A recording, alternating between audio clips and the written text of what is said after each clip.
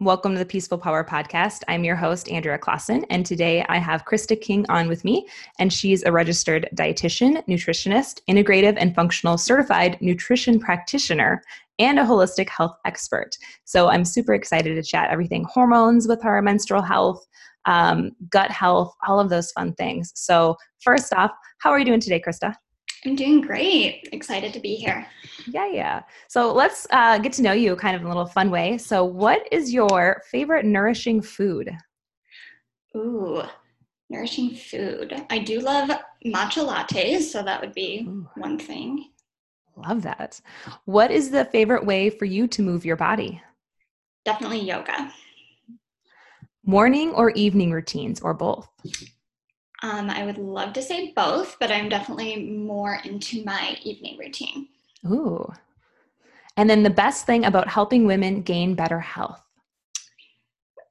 Just when people have been experiencing symptoms for so long and finally feeling relief from that and just being able to experience that journey with them. I love that.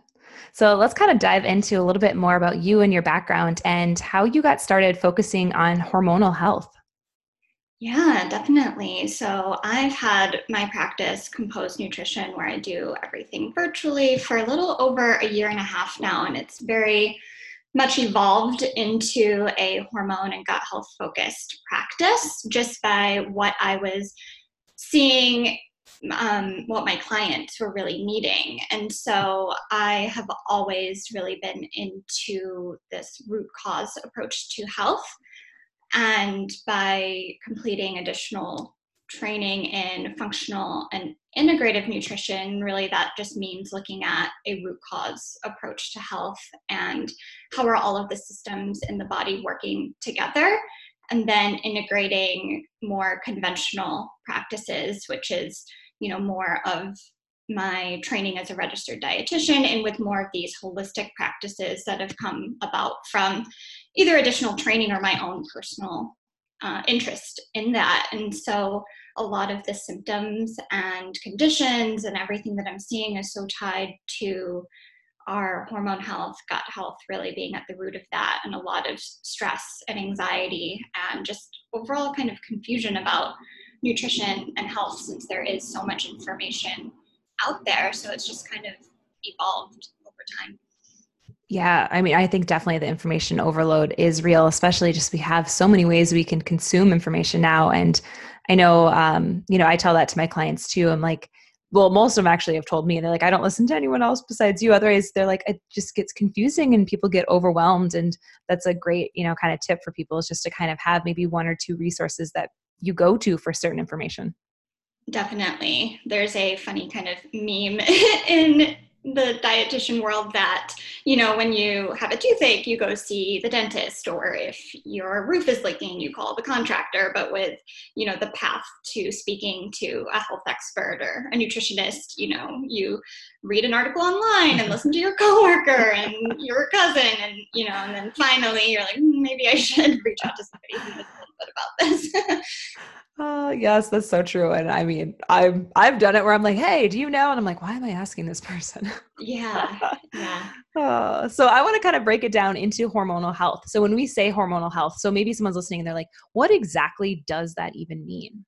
Yeah, definitely. So the easiest way to think about what is a hormone, it's really your body's internal communication system. So chemical messengers in your body. And so really how it works, it's really tied into kind of the mind-body connection, because everything kind of begins in the brain, which is kind of always scanning the body to see what do I need more of and what do I need less of, sends a message to the various organs in the body to then release a specific hormone.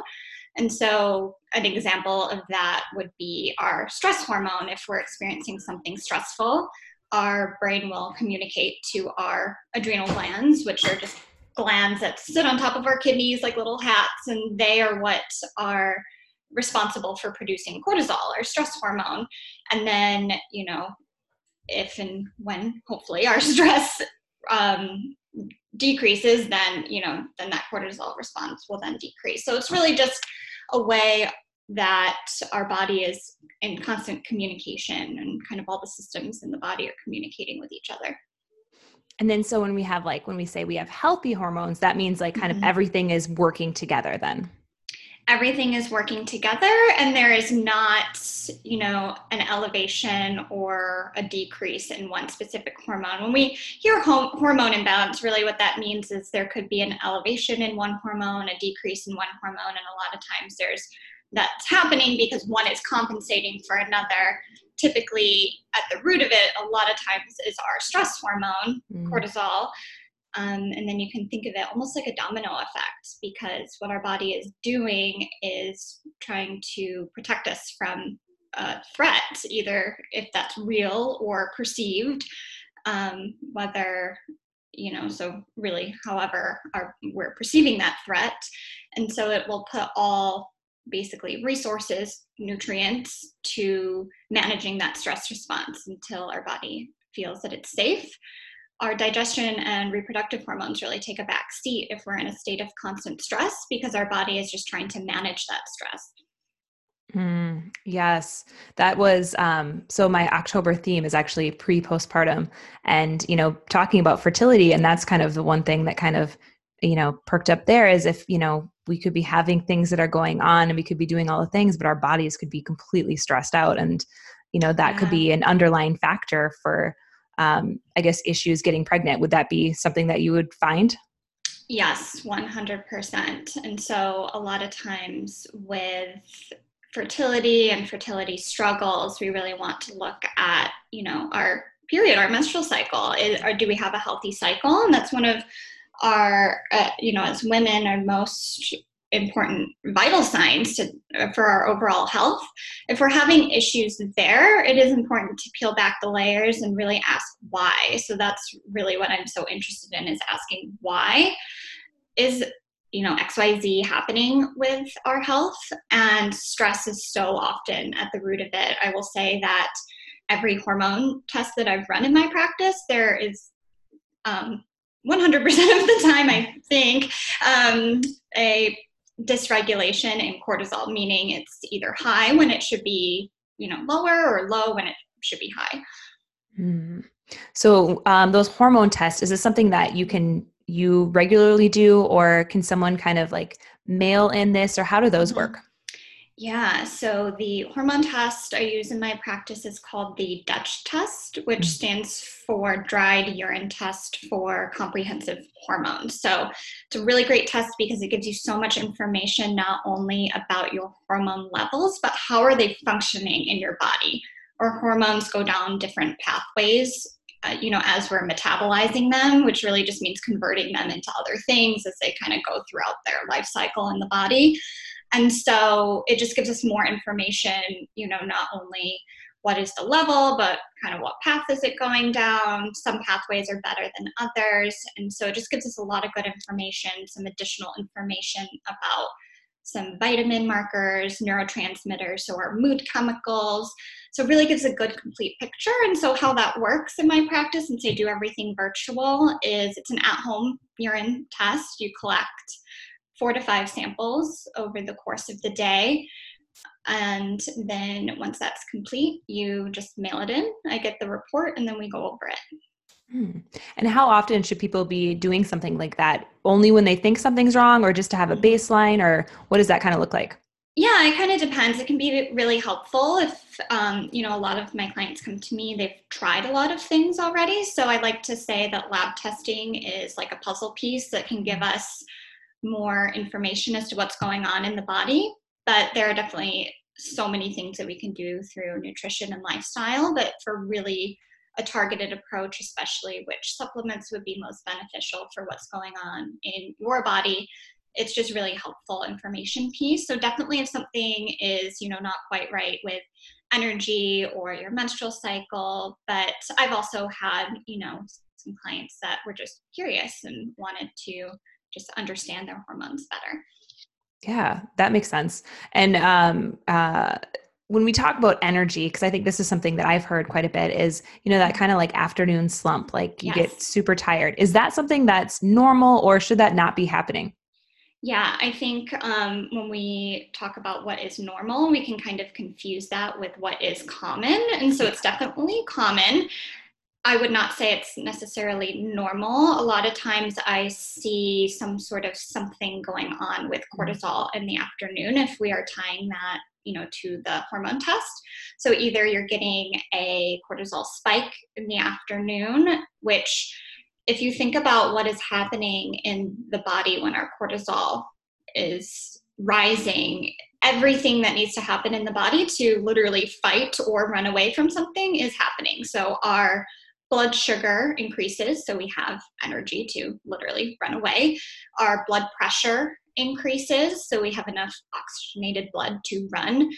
And like I said before, our digestion and reproductive processes take a back seat because that's just not deemed important if we are running or fighting something. But, today that stress response may be from an email, or we just have a million things to do. We're not necessarily running or, fighting something, but all of those things are happening. So if our blood sugar is spiking and then crashing just due to a cortisol thing going on, then we can really feel that energy slump with a blood sugar crash. And so that is something I do see often. And also, kind of peeling back, how are you setting up the rest of your day? Are you, starting your day with breakfast that has some protein, healthy fat, keeping your blood sugar stable through the beginning of the day? And if not, then by the afternoon you could just be crashing. That makes sense. And that's why that, that afternoon coffee is when that Yes. is just kind of masking what's really going on. Yes, definitely. Um, what is your take on coffee, by the way? So I do love coffee, and it's one of those things, like I say, with everything, it truly depends on the person and how it's reacting with your body. I Okay. don't like to ever say that one food or coffee is inherently bad. But what are you using it for? What is your intention behind it? Is it you enjoy your morning coffee? It's not really affecting your energy. It's more just kind of a morning ritual and you're kind of good to go. Or are you kind of relying on that for your energy? You need 3 or 4 cups to get going. You need that in the afternoon. So, kind of digging into your why a little bit. Why am I using this? And then there are so many coffee alternatives that I like to recommend that are either lower in caffeine or caffeine free, and that you can incorporate more for that ritual piece of it. I like it. Yeah, because I'm an Ayurvedic practitioner and coffee is frowned upon, but I still enjoy a cup or two a day. Right. But I like it. I mean, I get up at 4:30 some days to teach some, group fitness classes, and I'm like, I some days I need it to get going. Other days I'm like, Yeah. oh, it's just kind of like today. I was like, I noticed no effect from it, so I'm just like, nope, I had it, and it's just kind of like the nice warm beverage on a cold morning. Right. Exactly.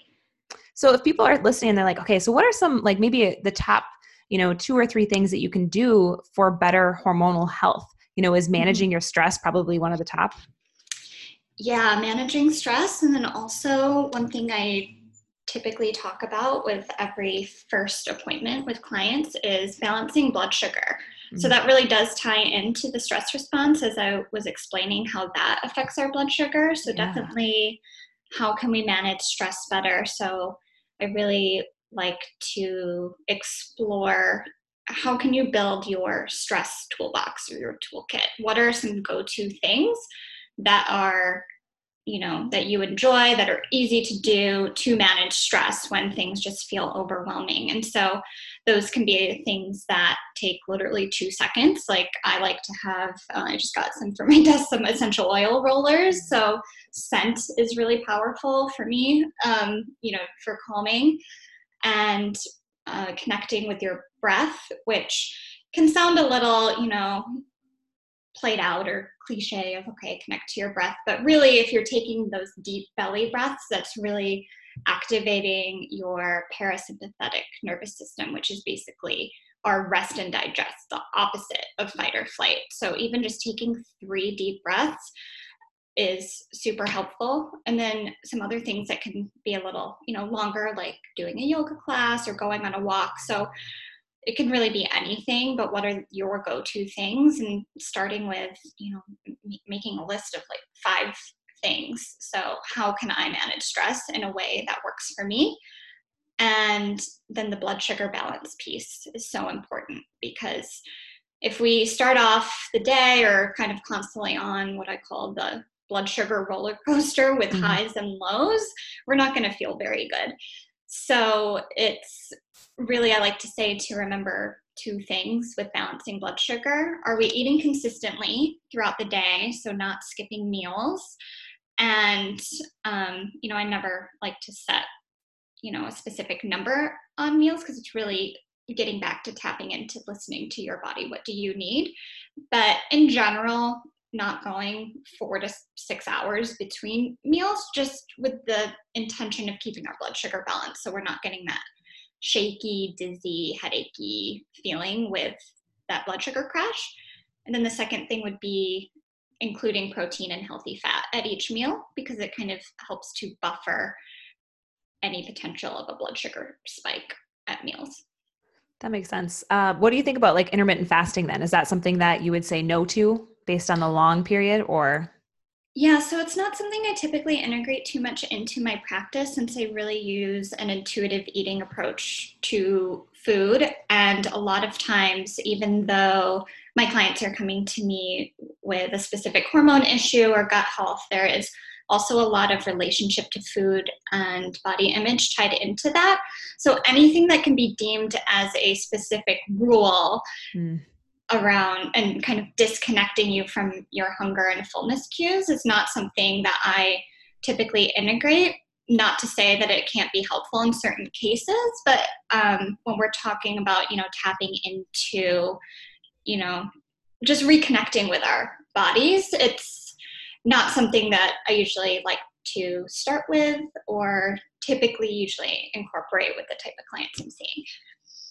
Yeah, that also makes sense. That's one that Ayurveda, I mean, I guess they've been doing it for like 5,000 years, but it's not as strict of rules as I think that's out there now.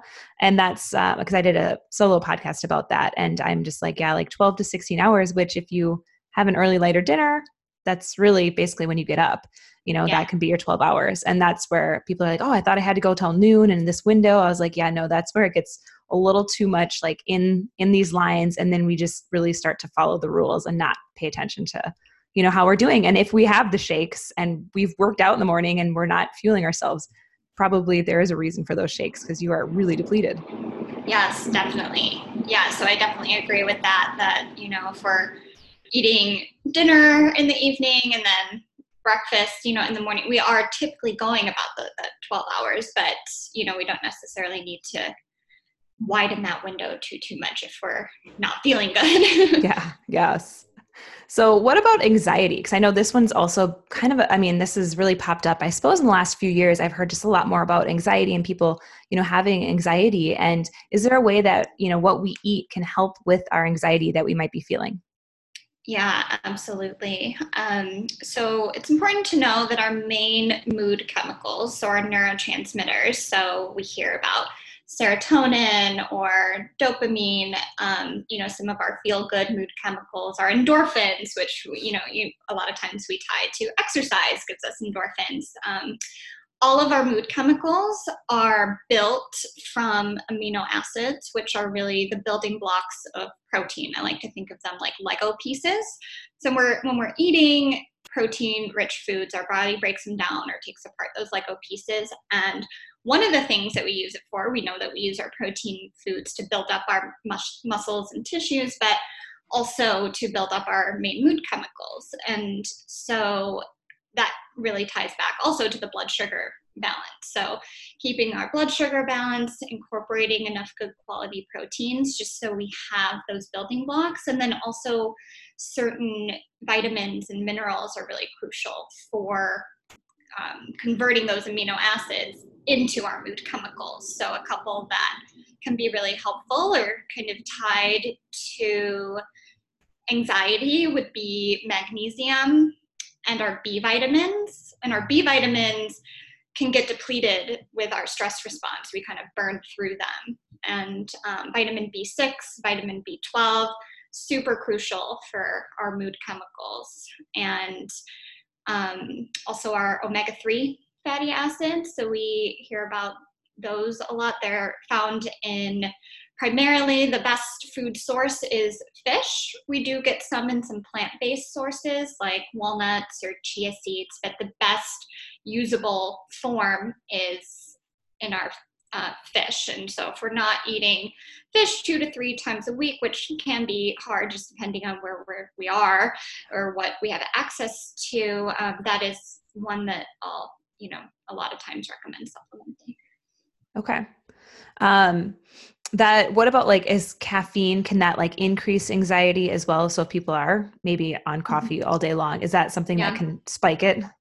Yeah, definitely. Since our anxiety and our stress response are so linked, if we, are having a lot of caffeine, and especially if we're not really eating to maintain our blood sugar levels as well, that can definitely be linked to the feelings of anxiety.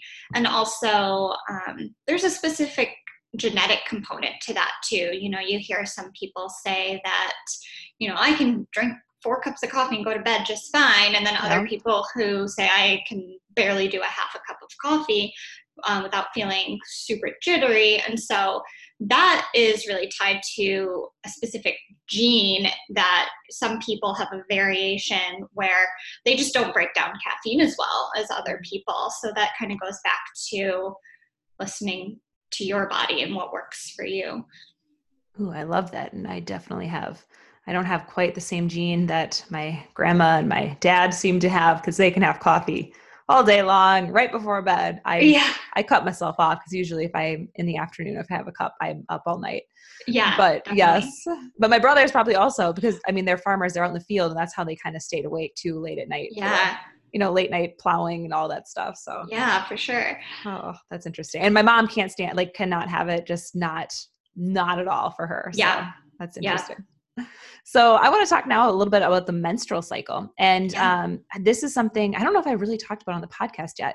So talking about our menstrual cycle and what does a healthy one even look like? Because I think that, again, like I don't think I was really educated on this in school. I think we just kind of, breezed by it in health class, and you're just like, here it is, let's move on to something else. So I think a lot of us are just like a little maybe puzzled and perplexed of like, okay, let's break down the menstrual cycle. What does a healthy one even look like? Yeah, definitely. And I definitely had the same experience as you. And we just don't learn about what a healthy menstrual cycle looks like, or really any components of it. And so it's important to know that there are 4 main phases of our menstrual cycle. So day 1 is the first day of your period when you're having a full bleed. And it is normal for that to last anywhere from 3 to 7 days. It can vary. Anything less than 3 days could be something to look into. And if you're getting up longer than a week, 10 days, that's also something to look into. So about 3 to 7 days. And if it's pretty consistent for you, that's what's important. We hear of a normal menstrual cycle is 28 days, but that's really an average. And so anywhere from about 21, 23-ish up to about 35 is normal. And it's important to know that, is it consistent for you? So if you're consistently having a 30-day cycle every month, that's perfectly fine. It's something to look into if you're getting really a lot shorter than 21, 23 days. If it's missing or if it's very irregular, so it's jumping from 25 to 35, or just very long gaps between. So, that 28 days that we hear about, that's an average. And so as long as you're consistent for you kind of in that window that I mentioned, that is normal. It's actually not normal to experience severe cramping. It's normal to get a little bit of cramping, a little bit of bloating. Our body is going through a hormonal change, but it's actually kind of going back to what I said before about common versus normal. It's definitely common to experience moderate severe cramping, but that is also something to look into hormonally. A lot of times that can be connected to elevation in estrogen and low progesterone. So our estrogen is what governs the first half of our menstrual cycle. So day one of our period, our hormones are the lowest. And then as we finish our period, within the, 3-ish to 7 days, then our hormones start to increase. So our estrogen starts rising. And then so we have our menstrual phase, then that completes, we move into our follicular phase. So our estrogen is rising up until our ovulation. And so that's when the ovaries release the egg. And progesterone is the hormone that governs the second half of our menstrual cycle. So that both of our hormones will peak right around ovulation, right after. And then if our body, signals, the egg is not fertilized, we are not pregnant, then we begin the process of, our hormones start decreasing, and then we kind of start the cycle over. So after ovulation, that's called the luteal phase. So our hormones peak and then gradually start to decrease. And that's the phase when we typically see a lot of, those common period symptoms like cramping, bloating, irritability, breast tenderness, kind of those PMS type symptoms, which can be a sign of a hormonal imbalance. I was just going to ask, I'm like, and is that considered normal? Because I have heard maybe minimal, but you shouldn't be like super, like your breast shouldn't be so tender where it hurts to touch, unless maybe you're pregnant, but. Right. Yes, exactly. Yeah. So having some light fatigue, feeling, more in a restorative kind of mindset, your hormones, when they're lowest, you're just not going to have as much energy. So pushing yourself to do an extreme workout may not be the best time for that. So it is normal to feel a little bit more fatigued than you would, kind of more in the middle of your cycle. But those extreme symptoms are something to look into. And what about changing, like maybe after a pregnancy? I've heard from a lot of people that their menstrual cycle has changed. Is that something that's normal? Yeah, again, it can just kind of depend on the person, how long it takes for your cycle to return and kind of, how all of that goes. Okay. Because that's one that, I know for me, mine has gotten like lighter. And that's where I was like, well, this isn't, I mean, I guess it's my new normal. And that's because now my son is 3.5. Right. And that's where it's just pretty much been consistently this. And so I'm like, okay, I guess it's just changed from, before pregnancy. And I've just been kind of watching it because I know, to watch it and to see. And so I was more concerned than my OBGYN was when I was like, I don't know, like this seems light. Yeah. And so I'm into my own cycle just to figure out, I'm like, why is this so light? And why am I only 3 days now? Because it used to be more and now it's dropped way down. And so I'm sitting here concerned, and she's like, no, it's fine. And I was like, I don't think it is though. Yeah. And I do hear that a lot, sometimes, we're the experts of our own bodies. So we kind of know when something is a little off. And so that's when I think it's so important to, do what we can to be our own health advocates. And if we really feel like something is a little off, just exploring that more. This would be me, getting a hormonal test. Like this is those hormone tests, that Dutch test that you talked about. This would be probably that's recommended. Yeah, exactly. Mm-hmm. Well, I might need to look into that for myself. Just to make sure. I'll be like, okay. Yes. Well, all right. I love it. So I want to know now, because I actually am just working with a gal about this, but the menstrual cycle and the tie between gut health. And then that kind of varies. Like sometimes, we have just the sporadic, like we call them like the period poops, like all of that stuff that's going on. What is kind of that link between gut health and our menstruation cycle? Yeah. So our hormones are so linked to everything that's going on in our body. And so I do see a lot of gut issues tied to hormonal imbalances, and kind of going back to what I was talking about with the stress response. A lot of times when something is going on with the gut, whether that's, IBS, which that's kind of a blanket term for, really a group of gut symptoms. But you can see that also really tied to the stress response, inflammation. So anytime the body is dealing with something internally that's a stress, that is, throwing off our hormones. And kind of like I said before, there's kind of that domino effect. And so when we are experiencing both period problems and gut issues, we really want to, look at the root of what's going on. So I do incorporate a lot of gut healing, as needed when we're also working on helping to balance out the menstrual cycle. And do you find it's hard to get people to sometimes stay with that gut healing? Because I know this can be kind of tricky, because sometimes it's the foods that you're eating and the foods that you love, and that could be actually triggering all of these issues. And most of the people I work with, they do eventually concede and they're like, yes, I just want to get better. But is that something that you find quite common, is sometimes it's like the food that we could be consuming every day and it's, really causing us harm?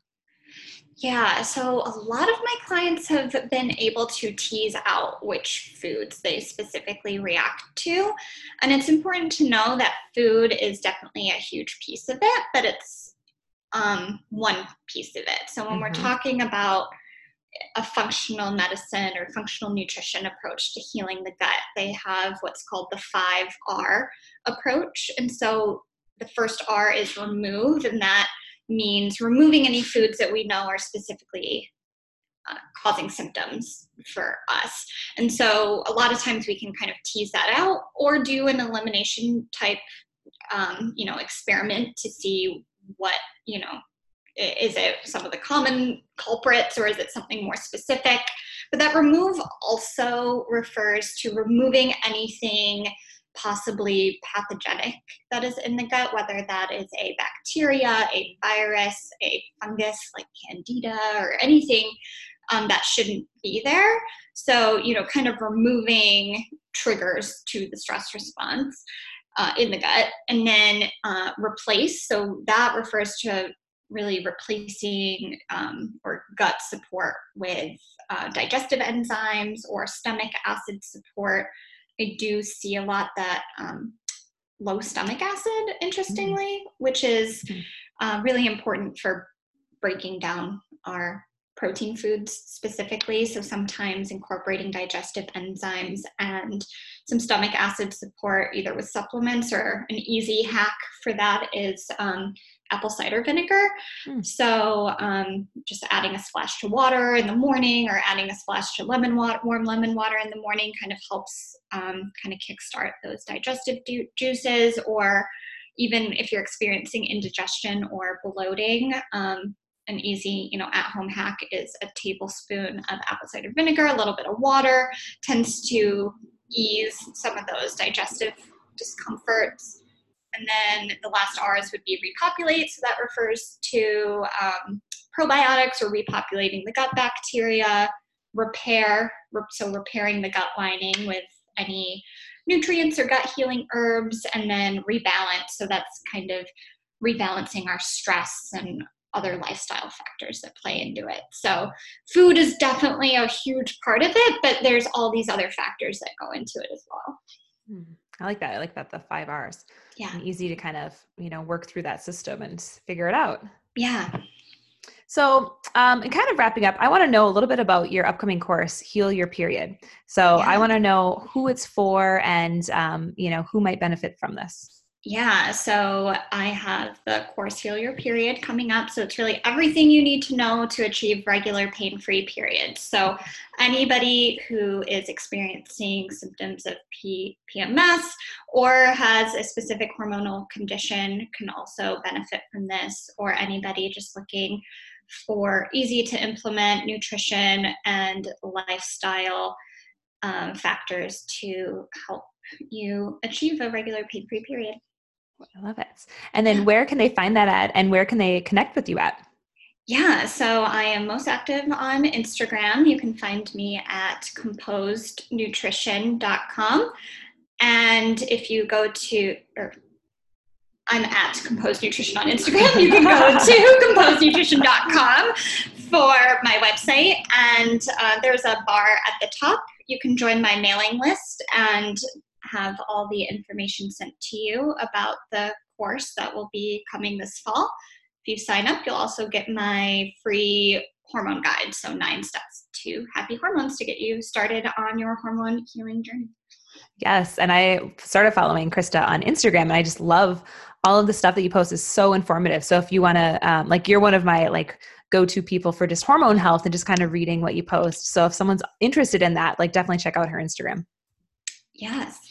So I have one final question for you. And I have this at the end of every interview. And when I have a guest on, I have you throw out a weekly challenge to all the listeners. So what would you like that weekly challenge to be?